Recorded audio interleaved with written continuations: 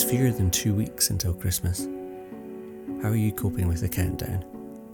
How are you finding the constant to-do list or the feeling that there must be something you should be doing?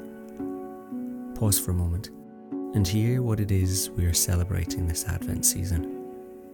Listen to the words of Elizabeth as she is in the presence of Jesus, even before he's born. Luke 1 verses 39 to 45.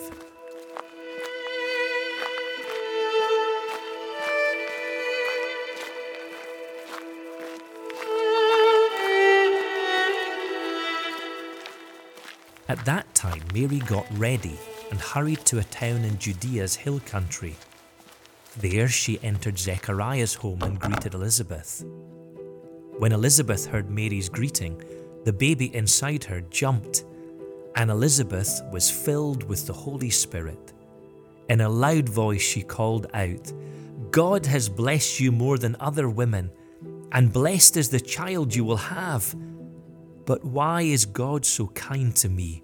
Why has the mother of my Lord come to me? As soon as I heard the sound of your voice, the baby inside me jumped for joy. You are a woman God has blessed. You have believed that the Lord would keep his promises to you."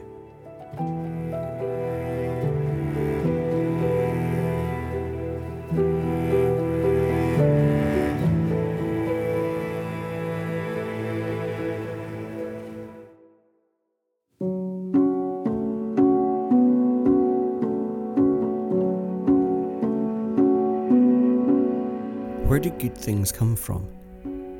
Mary, no doubt eager to confirm that what the angel has said is true, hurries to Elizabeth.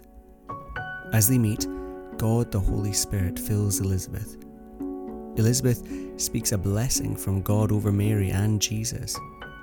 When God blesses, he is speaking his favour over a life, promising good things he wants to give. Then a startling revelation. Elizabeth refers to Mary's child as "my Lord," followed by a final blessing spoken over Mary because you have believed. What blessings might God want to speak over your life this Advent? How might those blessings be related to your willingness to believe?